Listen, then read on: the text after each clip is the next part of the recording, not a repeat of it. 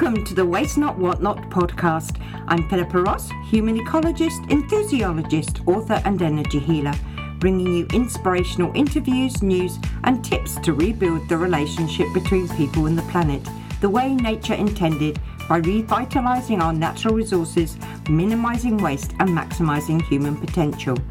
I trust you'll discover seeds of hope for a vibrant future so you can cultivate and transform them to suit your own lifestyle in order for us to collectively create a world where reverence for the diversity of all life is honoured.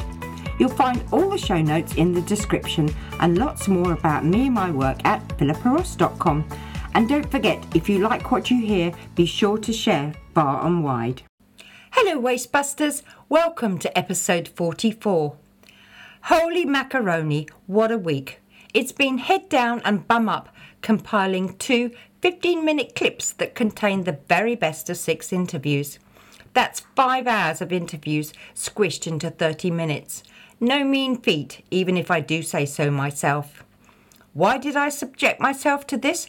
Well, I'm proud to say I've entered the New Zealand Podcast Awards in the Best New, Best Interview, Best Independent and Best Factual categories. The Listener's Choice category will be released in mid-November, so keep those ears tuned in for news and links so you can vote for me. The finalists will be announced around the same time. One reason I'm telling you this is because it's put me behind in bringing you this week's episode on time. But hey, there's only so much a girl can do in a day. There's a fab new podcast just been launched by the International Only One team, the action platform that sparks change for people on the planet. To date, they've helped protect nearly 344,000 kilometres of oceans, planted just over 655,000 trees, removed nearly 20,500 kilograms of plastic, planted 12,000 corals, and reduced 1,641.5 tonnes of carbon. The podcast is called Upwell. There's a link in the show notes. Back here in New Zealand, my guest sustainability consultant Leo Murray is creating his own solutions to spark change for people on the planet, sowing seeds of wisdom cultivated from a place of reverence for nature to minimise waste, build soil and increase community resilience. But first, news from some of my previous guests. Builder Nigel Benton from episode 30 is making great headway in the building industry after speaking at the Master Builders Conference, the Building Out Waste seminar at Unitec and the Auckland Council Customer Advisory Group. And he's now working alongside James Hardie, a global manufacturer of building materials and fibre cement products. Sustainable Salons from episode 41 scooped up 3 wins at the Circle Awards in Australia for the Best Business to Business and Best Materials and Processes, as well as the main Judge's Choice Award. Dr. Rodolfo Verno, my guest in episode 35 about the inaugural World Krill Day, is now in Tasmania for the start of the Convention for the Conservation of Antarctic Marine Living Resources meeting, awaiting a decision on marine protection proposals for East Antarctica, the Weddell Sea and the Antarctic Peninsula. Fingers crossed for a positive outcome on Friday the 4th of November. Pat Armistead from episode 20 is currently pacing the floor waiting to hear news of an opportunity to sell her art in New York. And Franco Hecke from episode 11 is holding a New Year's Spirit Festival called Resolution between the 29th of December to the 2nd of January. Link in the show notes for tickets. I have no doubt regenerative farmer Greg Hart, who I spoke to in episode 40, would have been behind the farmers' protest on Thursday, who came out in force to protest against the government's plans to introduce a tax levy on agricultural gases and biogenic methane in 2025.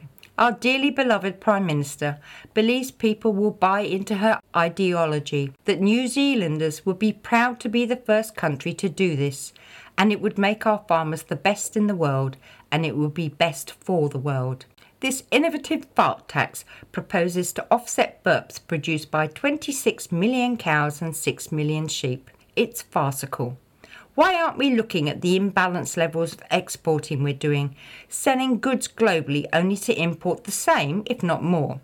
It would save a frickin' fortune in money, never mind the carbon. But what the hell do I know?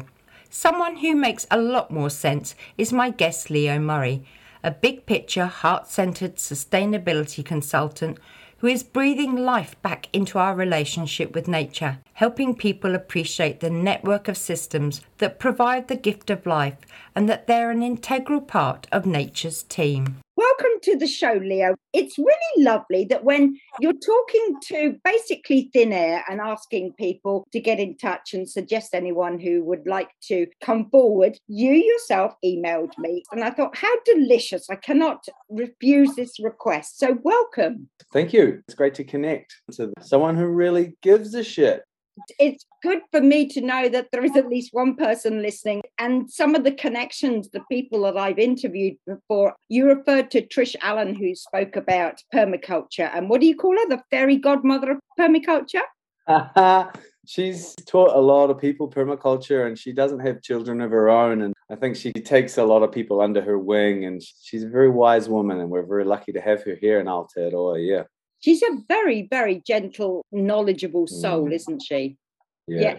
And Franco Heke, who I interviewed February, March time as well. You know him. Mm-hmm. Are you a musician? Yeah, DJ.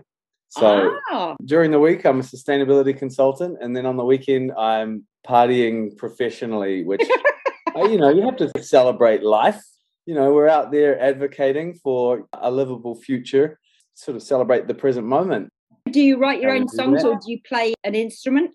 I wouldn't call myself a real musician, but I've been mixing music together for about maybe 15 years now, and it's taken me around the world. And I had a bit of a crisis of meaning after 7 or 8 years of that being my music career. So I came back to Aotearoa and to start a purpose work flow around creating change and environmental advocacy. And that sort of just wound up focusing on waste.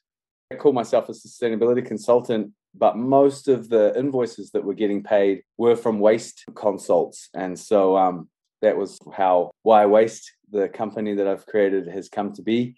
Mm-hmm. And because it's something that everyone agrees on. It's not divisive or polarizing what kind of background or gender or ethnicity or whatever. Everyone agrees that waste is just stupid and we just need to do a bit more about it. Yeah. What was it after your crisis that got you onto this path? Had you always been concerned about the environment? I think the way that I was raised was always very connected with nature. Our family were sailors, and so I spent a lot of time crossing oceans and voyaging, and that connection was so sort of close to home. And then you grow up, and if you're not a little bit sensitive to nature and what it's going through as a result of our civilization, you're not really paying attention. And attention is something that I do bring, and you can't really just sit by and watch it. I was expressing myself creatively, and I had a hunger to see other cultures and see how people do life, because I wasn't quite convinced that Kiwi version of the American dream was the answer to my inner desires of the heart. I suppose that crisis that I mentioned was having a degree that allowed me to learn all about the world's problems, but higher education doesn't necessarily bring about solutions. And so that's what led me to permaculture as a way to have a bit of hope about the future and then have some practical steps about moving towards it. What is your degree? I did a triple major in political science, media studies, and international relations. Wow. I was just really curious about how the world operates. It certainly was very revealing about the broader patterns of civilization and society, and all these apes with extra digits and frontal lobes, sort of pretending that we're all really advanced, but being cognitively enslaved to a fairly slow evolutionary process. Yeah. It's interesting because the interview I did just before yourself was with a chap called Keith Jackson, and he has just this year had an upgrade, and he is now talking to realms in the universe, which is so very different to being a general manager. It's just phenomenal, the entities that he can connect to. We are very limited in our form and our way of thinking. going out there and exploring the world to see how people do things differently, I guess opened your mind to different perspectives, with the cultures and respecting it and really going back to basics.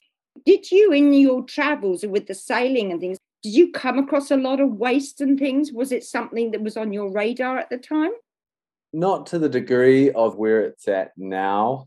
I think things have escalated significantly in like very recent years. It sort of is where everything winds up.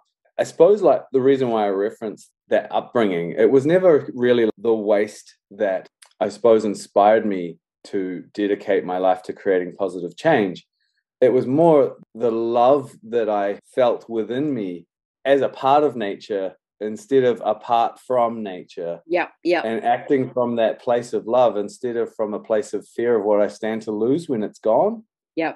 And I think that's what drives a lot of people is they'll see waste or an ecosystem might be collapsing or not what it was when they were a child, or maybe they don't go fishing and they can't get their limit anymore. And there's various like ways that we feel the truth of what we hear in the news or what we might read on the internet about climate change or ecosystem collapse. I feel like that whole approach has actually missed the mark.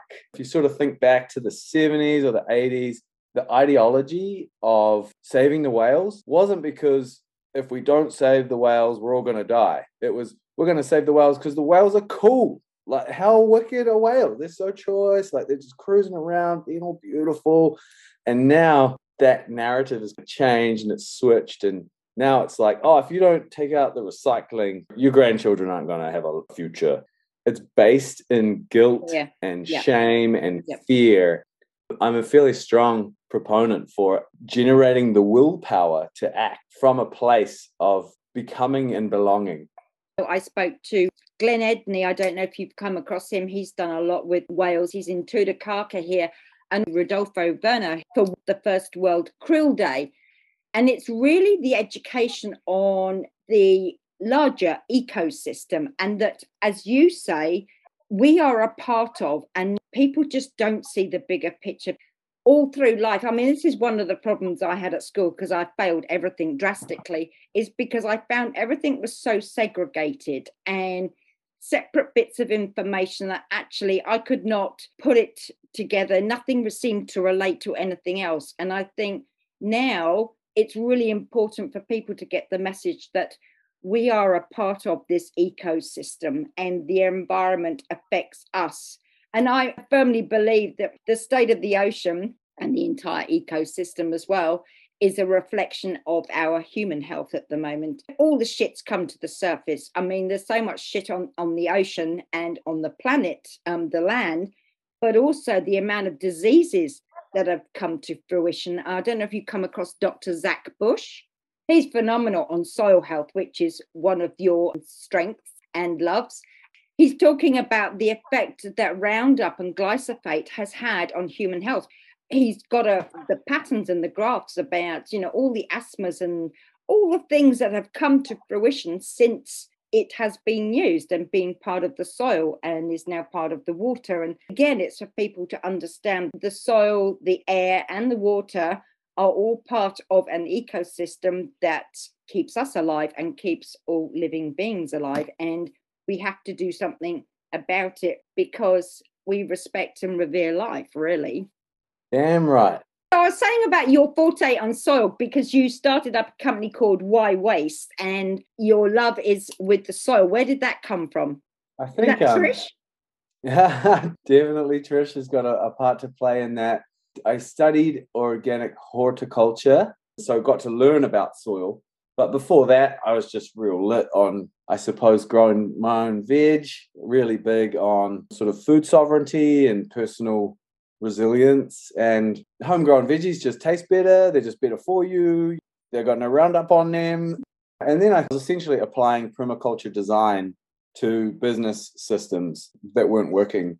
You start out as a permaculture designer and you do all these designs for people's backyards or their properties, and you hand them the final design and they like stick it on their wall, and then like it might not even get implemented, and that's kind of heartbreaking when you're doing it to really affect the world and create a positive change. And so I thought, actually, I don't want to just do designs for like wealthy landowners. I want to do designs for businesses.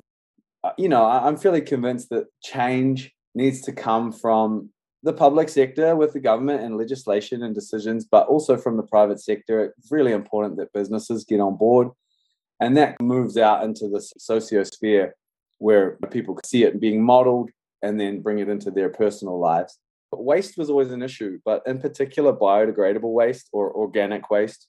If you look at the harm factors of different waste streams, if you put it in a landfill, it's just going to stay there like fairly inert for thousands and thousands of years, but it's not necessarily going to tilt the balance of our biosphere by doing that. But when biodegradable waste breaks down in a landfill, so in anaerobic conditions, it produces methane, which is 30 times worse than carbon dioxide as a greenhouse gas. I helped the Tauranga City Council do an audit of the city's waste, and over half of the city's waste was biodegradable. And so if you're offering solutions and you see that over half of the whole city's waste stream is also like one of the more problematic substances, then try and like get a bit creative about how to maybe solve that. And with sustainability and in particular waste, we've always just picked the lowest fruit first. Like we were recycling aluminium ages ago because you can make a lot of money from it. Glass has always been recycled. Plastic is a bit problematic because sometimes it makes money and sometimes it doesn't. And now China isn't buying it and all this kind of stuff. But really up the top of that big solutions hierarchy is waste, because you can't make heaps of money from it. All the big companies don't want to touch it. Probably why it's being ignored. Yeah. Being cynic that I am, it's probably why it's been ignored. Totally. And here I am, like I'm young, I didn't have a family, I'm not in debt. I suppose I'm not beholden to a whole bunch of shareholders or something. So I can make stupid business decisions like focusing on the least profitable waste stream. I think Why Waste has probably diverted close to 500,000 kilos of waste from landfill over the years. We're just starting to scale up now. And so there's a business case there. It just needs a lot of really gentle massaging into place. I've just moved to Wellington to set the service up here at the request of the council, and they seeded us with some seed funding to set up here. And so now I'm just trying to get the word out in the capital, which is desperate for solutions.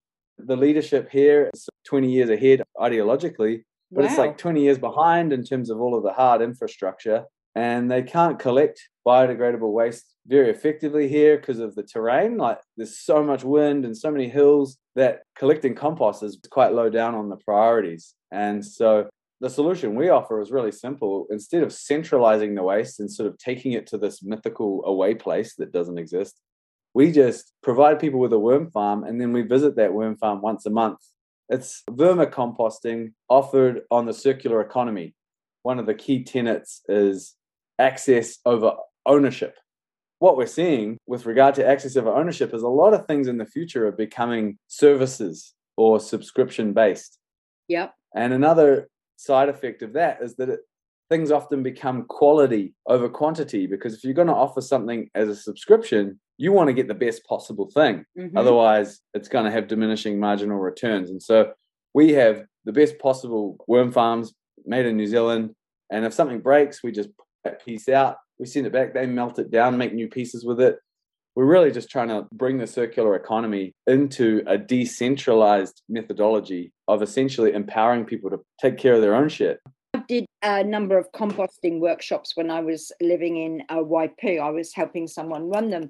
But there's also the bokashi as well. So if you don't have access to outsides, they are very effective, and you can put bones and all sorts. But I think it's also changing a behavior, which is one big thing, and getting away from that what's in it for me is a biggie. What do they then do with that bokashi bin waste? Bokashi is a really interesting way of treating waste because you essentially ferment it. It emerged in Japan in their high-rise built environment. And so it's really great for smaller households that pickle their waste. And then, of course, it does need to go somewhere. And so in Japan, they have areas where they can drop it But New Zealand doesn't quite have that infrastructure. So bokashi is a little bit trickier if you're in a dense environment, but in a suburban or peri-urban situation in Aotearoa, bokashi is great because you can just throw it in your compost or dig a hole. We have people on our worm farm subscription that find that bokashi works really well with the worm farm, because the worm farm can be on their deck or in their garage, and their bokashi goes in the worm farm. And together the solutions work really well, because without the bokashi, worms can't eat bones or meat or citrus or fat. But once it's been fermented, they can. That's been working really well for us. But I don't go around recommending bokashi to everyday New Zealanders, because we've got a bit more space and most people can handle having a worm farm or a compost. Bokashi works great for folks who don't have that outside space, or maybe they have a smaller household. But I'm interfacing with a family of 5 or 6, and you'd fill your bokashi bin up really quickly. So it's really great for elderly folk or people living alone. So what about the problems of vermin with composting and worm farming? Is that a problem? With the worm farms that we use, they're called the Hungry Bin. They have steel legs that suspend the worm farm above the ground. We have never had any vermin in our worm farms, but it's common for people to make a worm farm out of anything, out of a bathtub or some containers. Or a lot of people's composts are worm farms without them knowing, because the worms have found their way in there. They're smart. They know where it's at. We live in an ecosystem, and every single niche needs to be filled. And nature is doing a very good job of that. And there is a role. We get a bit creeped out by certain things. Like if there's maggots in your worm farm, we're like, oh, even though maggots are I think can eat 2.5 times their weight a day, and a worm can only eat 1 time of its weight a day. So maggots are really effective at reducing waste. We get a bit spooked by them. So we're like, unless you're a fisherman, I can't do maggots and rats. Yeah. You're welcome to them. But I appreciate their role in the bigger picture. Instead of applying our conditioned judgment to non-human beings, I just appreciate that, hey, I love that you're here, but maybe not right now, or can you go over there, please? But when it comes to rats and mice, they can kind of create quite a lot of damage if they're in and around your home. I've had them chew through pipes and whatnot. And so around my compost, I have traps, and I'll put a bit of peanut butter out there, and they'll have their last bit of meal. If we're going to have these beautiful lifestyles and these nice dry homes, we can expect, especially around winter, the rats and the mice want to come and move in. I don't blame them, but I don't have any qualms about catching them and killing them. Death is a part of life. But if people are really a bit squeamish about rats and mice, they're probably not the ideal people to have a compost in their backyard, and that's when I would recommend they get a worm farm. It's also no different to just throwing all your scraps in the rubbish bin and then putting the bag out on the street. You always see rats and mice are just eating people's rubbish, and then the rubbish is strewn everywhere. It's really important that we separate the biodegradable waste from the plastic, because that's what makes it all go funky, is mixing it all together. Whereas if we separate our waste streams out, it never actually gets too smelly or too bad. The plastic's clean, and all the organics is in the worm farm, and all the aluminium's going over there, and the steel's going over there. I live on my own, so I don't produce an awful lot, and I just moved up here about 4 months ago, and my bin outside is only a third full, and it doesn't smell because it hasn't got biodegradable stuff in it, basically. It is amazing. With a worm farm, what they're doing is popping out the waste, aren't they? And then you can use that for fertilizer for soil, can't you? That's right. So worms help build the surface of the earth, and without that top 3 or 4 inches, we wouldn't really be here. This is really fundamental building blocks of photosynthesis and the biosphere and carbon cycles and oxygen and nitrogen. I've got a lot of gratitude to the worms, and when we feed the worms, they do their thing, and they crap out what we commonly call worm castings, and that is incredible amount of not just fertility, but biologically living fertilities. You're not just feeding your soil, but you're inoculating it at the same time. And they also wrap their castings with this kind of mucus that makes it not water soluble immediately. And so unlike other fertilizer, which sort of just runs across the soil and into the rivers and into the oceans and enriches everything and algal blooms and all this gnarly stuff, worms will actually put like a little bit of a timer on their fertility so that it slowly integrates into the soil system. That's amazing. That's it's incredible. A lot of people really get real lit about the worm wee. Yes, yep. And you often see it at the farmer's market or the school gala or something. In like a bottle with a lid on it, and it's probably been on a shelf for a couple of weeks, and they're selling it like this magic potion. One myth that, you know, I hate to bust for our listeners is that they're actually selling snake oil, really, because as soon as you shut that worm tea off from oxygen, it's going to die, and it will have some chemical value, but the main reason why worm tea is so valuable for plants is because of its biological component. And if that biology is dead, then it's not going to do anything for your plant. Oh, wow. So is that the same from all the juices from the bokashi bin? Yeah, that's definitely alive. If you're fermenting something, you're talking about like trillions of yeast cells and different microorganisms. And when you introduce that to your soil as a compost tea, as worm tea, or bokashi, you're essentially jump-starting the soil. In order for any chemistry, like any of the fertility that we apply, for any of that to be taken up by a plant, it needs to be communicated by a microorganism. So it's the soil biology that makes chemistry plant available. And so without life in the soil, the plants can't really take up nutrients. So with the bokashi juices, I've been told that you dilute it 1 to 10 because it is so acidic, I guess, because it's fermented. Is that right? Yeah, I mean, I've heard that too. I've tried to track down where that came from, and it's kind of like one of those old wives' tales or something. I don't know. I mean, I've been throwing just raw worm tea on plants for years now, and I've never had a plant act like it's in an acidic environment. Right. But I'm not going to go on the record and be like, there's nothing underpinning that myth. Yeah. Maybe instead of 10 to 1, maybe go 1 to 1. I suppose the more common answer that I give people is, unless you're applying anything as a foliar spray, if we spray something on a plant, and there are reasons why we might do that to increase fungal diversity or bacterial diversity so that the plant isn't, say, being attacked or predated on by various organisms. Unless we're doing that specifically and intentionally, we shouldn't be watering the plants anyway. We should be watering the soil beneath it.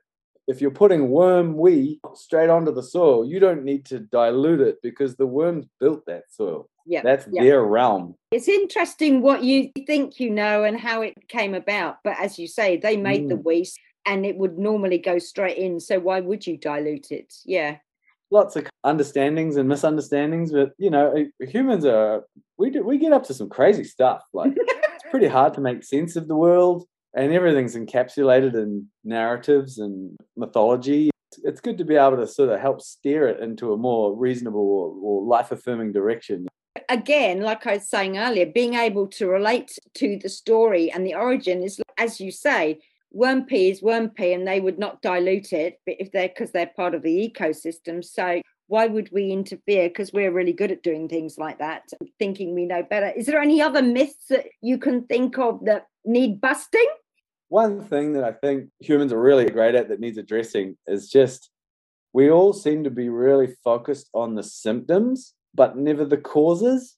We'll just rush out to build this new technology that solves this really pressing problem, but we never really go, oh, hey, why does that problem even exist? Does it need to? Is this a culturally embedded thing, or is this something that we got handed down through this economic system that none of us really consented to in the first place? Our ancestors were just doing the best with what they had, but there's such a poor lack of design in the way that we interact with the world, each other and ourselves, that there's just a lot more room for improvement. So that's the main piece that I'm trying to draw people's attention to, is just like, instead of fixing the problem, spare a little bit more bandwidth to why the problem exists in the first place and maybe look at that. Yeah, it's like Trish says, you know, turn off the tap. Everything is all about looking at the solutions and the waste. And it's like, well, how come this waste is being created in the first place? And it's the same for human health, you know. What's your symptom? In such a tunneled vision, as you say, with great respect to the people that have gone before us, but actually we need to look a few centuries back and recognize that our ancestors were connected to nature. You know, you look at the Egyptians and the Mayans, they were highly intelligent and highly tuned in and a part of nature. So they call it alternative, but it's the original. Yeah, there's sort of like a civilizational narrative that's gripped the contemporary world, which is that humans are somehow not just separate from nature, but somehow better. Really, we're just this slither of a fingernail within this broader story of life. And I think we sometimes get a bit carried away with how important we are in this cosmic order. And that hubris is ultimately leading to a self-terminating species story. If there's any one thing to feel frustration or grief or despair about, is really just the fact that we've got all this embedded supremacy inside of us. And it's not just gender supremacy or ethnic supremacy, it's a species supremacy that's completely tearing the fabric and the network of living systems that are providing the context for us to enjoy the gifts of life. If we're really going to talk about the issues, for me, waste is just a vehicle for communicating big picture ideas. Everyone can agree that seeing a beer bottle at the beach or a mask in the gutter is heartbreaking, but enabling people to see and question their inherent anthropocentric bias is really, really valuable. And so to flesh that out, we're living in the Anthropocene, the time of the humans, essentially. Yep. And we're like at the top of this pyramid where everything flows to the top, and there's only really a couple of thousand people at the top, and then all the humans pay to support them, and then all the non-human beings pay to support the humans, and it's a very extractive system. Which is it's all asked about tit, really, isn't it? It really is. That's the reason that I did the podcast, because my background is in psychology and I have a love of the environment, and talking to so many different people about the things they're passionate about and how their life has evolved and what they've learned. There is so much, and everything is interconnected. And I think it is an appreciation of that is so important, and it's just missing big time. Yeah. How do you inspire that appreciation or disrupt the patterns that are preventing that appreciation? And normally it's destruction. When the shit hits the fan, that's when people will sit up and think about something. So when something is being destroyed or their life is not going the way they had expected. And that is a lot of what's happening. And I think Mother Earth is doing her thing and disrupting an awful lot. And, you know, as I'm talking to Keith, it's really creating the new earth and a new dimension of way of thinking and being a part of the big ecosystem, and recognizing ultimately we're all equal and we all belong, and there's no need to feel separate from it. Did you ever come across Nikki Hare, the professor of psychology at Auckland University? No. She's incredible. She wrote a book called Psychology for a Better World. She's essentially dedicated her whole life to understanding how human brains work and how our psychological set affects our decisions. And then in sort of like the latter half of her career, she just steered it all towards sustainability and ecosystem health. Oh. And so, that book, Psychology for a Better World, is really, really, really valuable. And then she wrote another book called The Infinite Game. And that draws a really broad pattern around how natural systems have infinite parameters, and then unnatural systems, which are often designed or badly created by humans, exist within these finite parameters where all the costs are externalized and everything's just really leaky and sort of linear. Contribute to like the ongoing co-pupper of the podcast, if this is your inquiry. Highly recommend checking out Nikki Hare. She represents Aotearoa really, really well on the global community, and very, very powerful teacher. So cool. Which leads me into my question, is there a book and or a person that has influenced you in your life? I think the main teacher that I've studied under for maybe 5 or 6 years now is Charles Eisenstein. Yeah. I've spent weeks with him in retreat spaces in Wananga and conferences. Everything he writes is just so on point. I would steer folks to the book, A More Beautiful World Our Heart Knows Is Possible. Yeah, Greg Hart was talking about that one. Yeah, nice. It's on my list because when I ask these questions, I give you warning as a guest, and he sent me a whole page of all these books, and he's obviously highlighted the ones he's gone through. Yes, because I'm a fiend when it comes to books. Nice. He's very articulate, and I think he draws a lot on Buddhism. I've always steered clear of sort of established belief systems because they all just seem to be embroiled in hypocrisy and have really bad track records. Some of them are a dictatorship. You have to do this, that, and the other to be an acceptable part of this. The thing I like about Buddhism is it is more of a concept. Yeah, it's not as prescribed. Yeah. Especially if your on-ramp is through the late Thich Nhat Hanh. He really got the ecological piece really strongly and was able to bring it into a lot of his teachings. I've found that if there's one belief system that supports someone with a strong ecological bent or leaning, that seems to be it. I suppose they all started off real awesome, and then they all just got successively interpreted by old white guys. I think it's all being bastardized. I went to a convent at school, and that put me off religion big time because it is a dictatorship and you should and you're less than and all the rest of it. But I think the big thing that's for me in latter years, it is important to have a faith. And I think there is something bigger than us. And whatever you want to call it, source, divine, God, and I call it energy, it doesn't matter.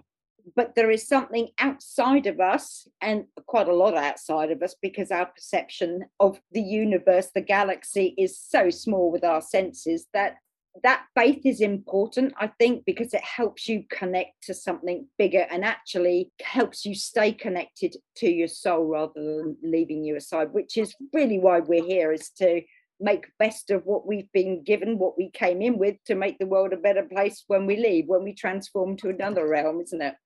Beautiful. Yeah. Love that for you. Do you have a quote or anything that inspires you, or have you made one up yourself?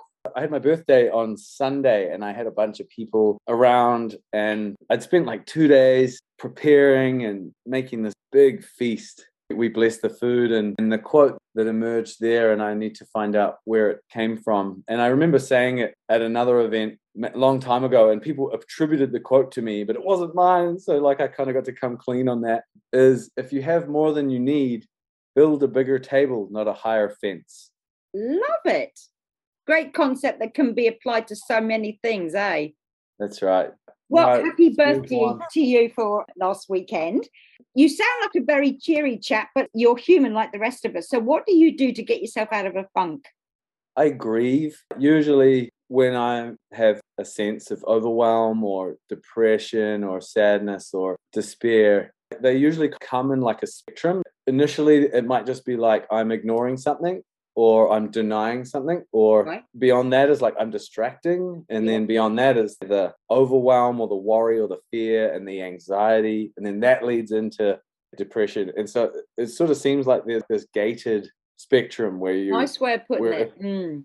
Yeah, if I wind up all the way down where I've lost all hope and I'm like, why? Not necessarily, but I mean, there's an awareness earlier, so you can lift your vibration earlier so you don't end up down. So what do you do on maybe various spectrums? Yeah, I suppose if it was sooner along that journey, I overdose on pleasure. I just connect. I love, I dance. Yeah, there's a lot of really amazing people in my life, and it's usually the thing that really gets me down is often Homo sapiens. Some days I wake up and I'm just like, there's not a lot to love about our species, but there are some really incredible people in my life. And so I usually just try and connect deeply and authentically with those that I love. But yeah, if I'm further along that spectrum and I'm really like at rock bottom, really, really powerful, is just to just feel it. It's just to actually grieve.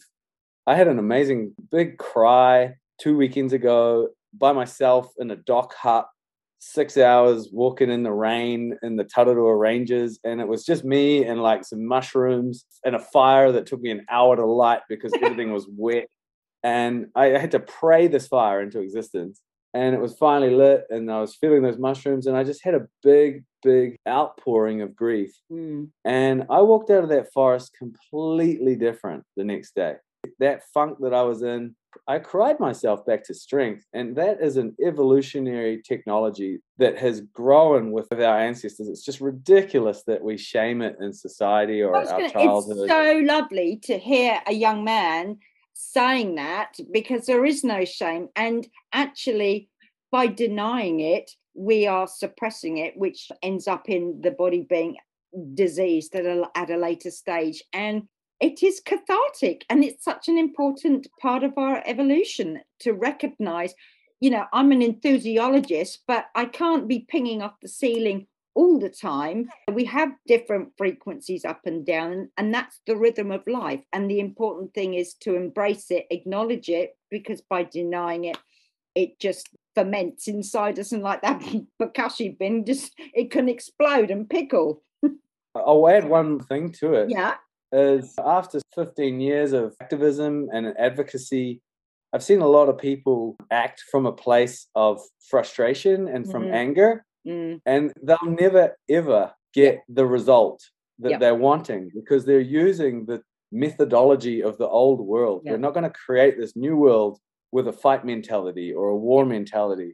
And so coming from a place of actual deep feeling and sorrow and grief, it's always just going to be such a better result. The kaupapa, the action, the physical thing that's going to then come next is always going to be much more considered and be probably a little bit more like on nature's team, because you're not necessarily grieving yourself, you're feeling nature's pain. Yeah. And that is the best teacher that you could ever get, as far as I'm concerned. As your fairy godmother for today, or for this moment, is there one thing in the world that I could help become a reality for you that would make the world a better place? Yeah, if you could just wave your wand and allow for people to remember that all the gifts that are given and see them as sacred, so that they could hold them with reverence, because reverence is the antidote to judgment, and judgment is the mechanism of othering. Othering, interesting. Nice. Can you expand? Othering is the function of separation. Yeah, I'm with you. Yeah, fantastic. If we're not othering everything, then we can belong. And that's what we humans are craving the most. It's the deepest psychological need that we have, is to feel safe by the campfire and feel like we're a part of something. Reverse engineer that back to reverence and seeing the sacredness in everything. Lovely. What a lovely way to finish. Thank you so much for your time, Leo. It's been an absolute pleasure. Bless you. Take care. Thank you so much. Bye. See you, Philippa. Truly enlightening. If only there were more Leos in the world. Don't forget though, everything you do really helps. Keep separating your waste, the biodegradable and the recyclable.